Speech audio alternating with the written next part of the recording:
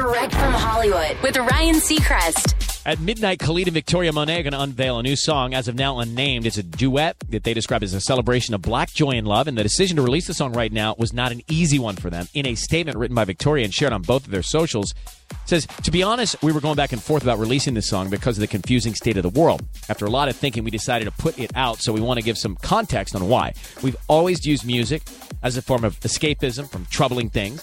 This song, though deep in a subject matter, feels joyful and celebratory. It's important to us to celebrate black joy and love in the middle of such pain and trauma." Look forward to streaming tomorrow. That's Direct from Hollywood.